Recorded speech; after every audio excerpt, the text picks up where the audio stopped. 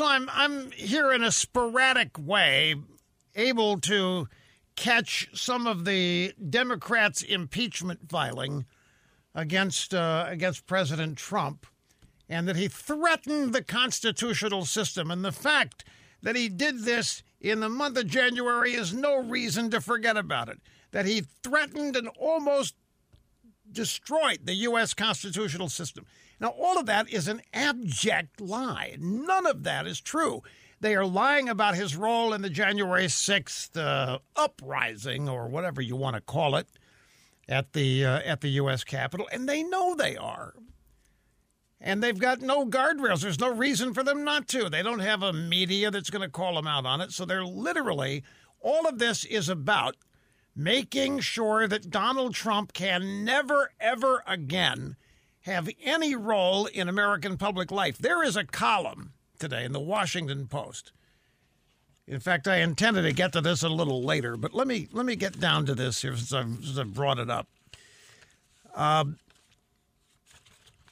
it's in the entertainment section.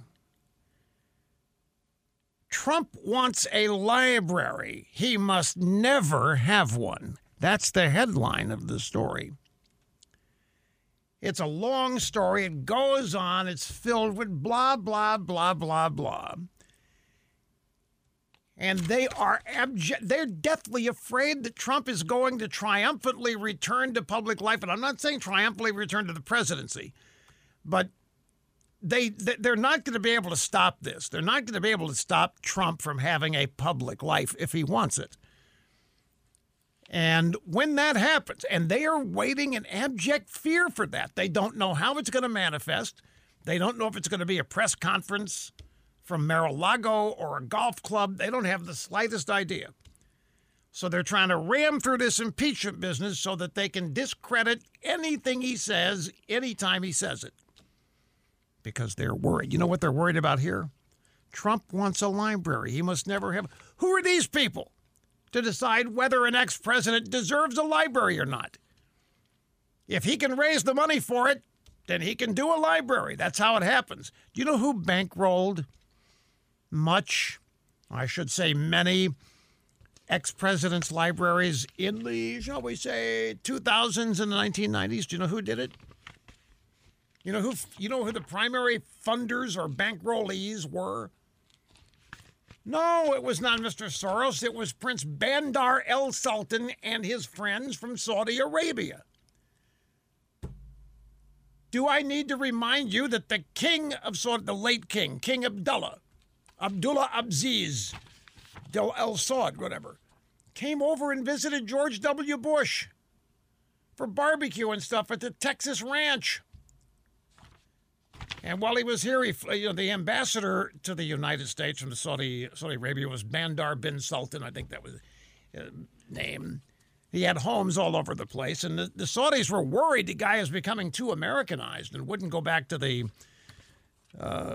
home country, Saudi Arabia. I don't know if he did or not. But no, the king of Saudi Arabia was, for Clinton, I think, I don't know if it was major, but I know he was a participating fundraiser, donor. And the same thing for George W. Bush and maybe George H.W. Bush. That's one of the reasons for the alliance that we've had with Saudi Arabia. The point is, if you can raise the money for your library, then it's not up to the Washington Post whether you get one or not. What they're worried about. Can you imagine a Trump presidential library? We have the Clinton Library Massage Parlor. Can you imagine what the traffic is to the Clinton Library Massage Parlor? Not much, because you have to have a special admission ticket for the massage parlor part. That's not open to the public. It's a special little buzzer. You put in the palm of your hand, and you have to tell the right person, I'm here for visit the massage parlor. And if it buzzes, you get in. If it doesn't buzz, you don't get in. And no, I'm making that up, but wouldn't that be funny? I mean, I'm here for the... I don't think there's an Epstein wing. Jeffrey Epstein wing, the Clinton Library? No, not here. There may be a Clinton wing at some Epstein property somewhere, but I doubt that it's Clinton Library. No, they're worried that it would become the biggest tourist attraction in the country. That's what they're worried about. And it would. It would be. They are scared to death of any picture, any video, any image that would confirm or testify to Trump's popularity, because that's what they're really trying to destroy. And they don't know that all they're doing is really cementing it.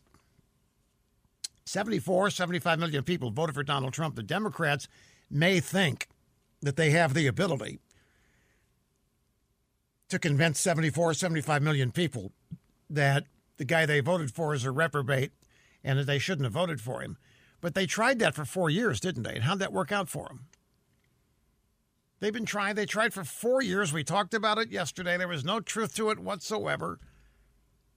They had a free rein. They could make up anything they want about Donald Trump. Think of it this way. Here you are, the Democrat Party. You have the FBI. You have the CIA. At least you have members of both that are sympathetic to the Washington establishment. And you have basically the knowledge that for the next 4 years, you can make up anything you want about Donald Trump, and the media will amplify it. In other words, you don't have any limits. So your objective is to destroy Donald Trump. You want to reverse, if you can, the election results of 2016. You want him out of there because you're scared to death what he represents. He represents an uprising of the people of this country against Washington, against the establishment. And it had been building for a long time. It had been building since Perot in 1992. Oh, yeah, it predated Trump. The Tea Party was part of this. Trump was just the first guy to come along and actually weaponize it in a political sense. But the Trump movement existed before there was Trump. And then he built it and grew it to the point of 74 million voters. But stop and think. These Democrats going in the FBI, CIA, all these conspirators, MI5, MI6 in the UK, the intelligentsia from Oxford and Cambridge in the UK, they had a free run. They could make up anything they wanted about Donald Trump. All it had to have was some link to credibility. But they could make up anything they wanted, and the mainstream media would not only amplify it, the mainstream media would act as members of the team.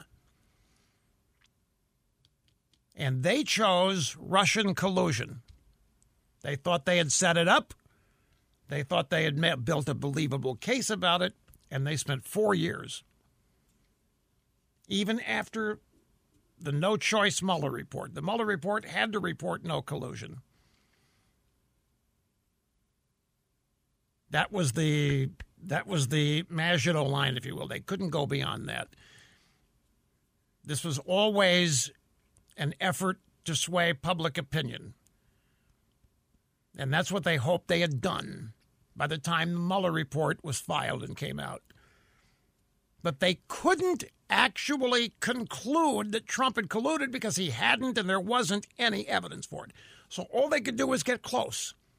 Get close in the effort of shaping public opinion. And more people believed it. Mission accomplished in their minds.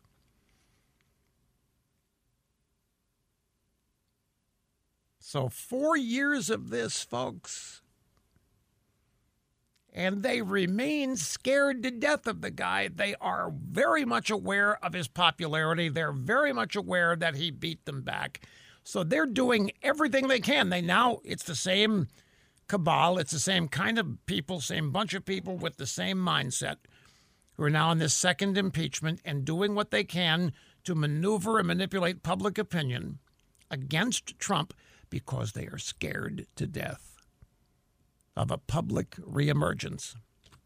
They're trying to destroy whatever credibility he has remaining. And this library business, they're deathly afraid that it would become the biggest tourist attraction in the country. We're going to start on the phones, and we say hi to Darlene, Parker, Colorado. Great to have you with us. Hello. Hi, Russ. It's an honor to speak to you. Finally got through. Hey, I have a quick question for you. So I've been really thinking about this whole scam, hoaxy impeachment, and if the Democrats know that this is going nowhere, why? And they're so afraid of Donald Trump and everything he comes out of his mouth. Then why would they give him such a grand platform? I mean, the whole world's going to be watching this. Because they think their platform is going to be bigger. Interesting. Even though they think they know they're going to lose and they're going to be able to get to say what they're going to say, but it definitely gives. No, they don't. They don't look at the. No. Wait a minute. Why do you think they're looking at this as a lose-lose thing? Well, I think they're just simply because he's not going to be convicted. Well, I think Did we lose her connection? Onto him, I get that, but Trump's Trump. He's going to do what he do. Darlene, we're having all kinds of trouble with your connection. Let me try one more time. Why do you think the Democrats know that they're going to lose this? Right. I think because they're going to lose it. They said they can't acquit him, right? That's been pretty much okay. So they don't have the votes to acquit, convict. They don't have the votes to convict him, so he is going to be acquitted. But that's not why they're doing this. They're not doing this to actually convict him. They're doing this to continue the smear. They're running the show. They determine all of the rules. And they're looking at this as an opportunity. Look at their first impeachment was a joke, and they still went through with it. They had no idea how that boomeranged on them. They think they won that. They think they won with Adam Schiff and his committee and all this garbage on the phone call to Ukraine. They're looking at this as an opportunity to shape public opinion even more against Trump. They have an opportunity here to continue to impugn, to criticize, to make up whatever they want about the guy. They've got the mainstream media in their back pocket to amplify whatever they say. So this is just an ongoing. And by the way, there's another thing here besides that. It's all about sending messages to anybody that might be thinking of doing what Trump did. Don't try it. Don't think that you can get away with it. We'll treat you just like we're treating Trump. There's all kinds of reasons for them doing this. And the fact that they're not going to get a conviction is way down on the list. Now, they're doing this to continue the smear.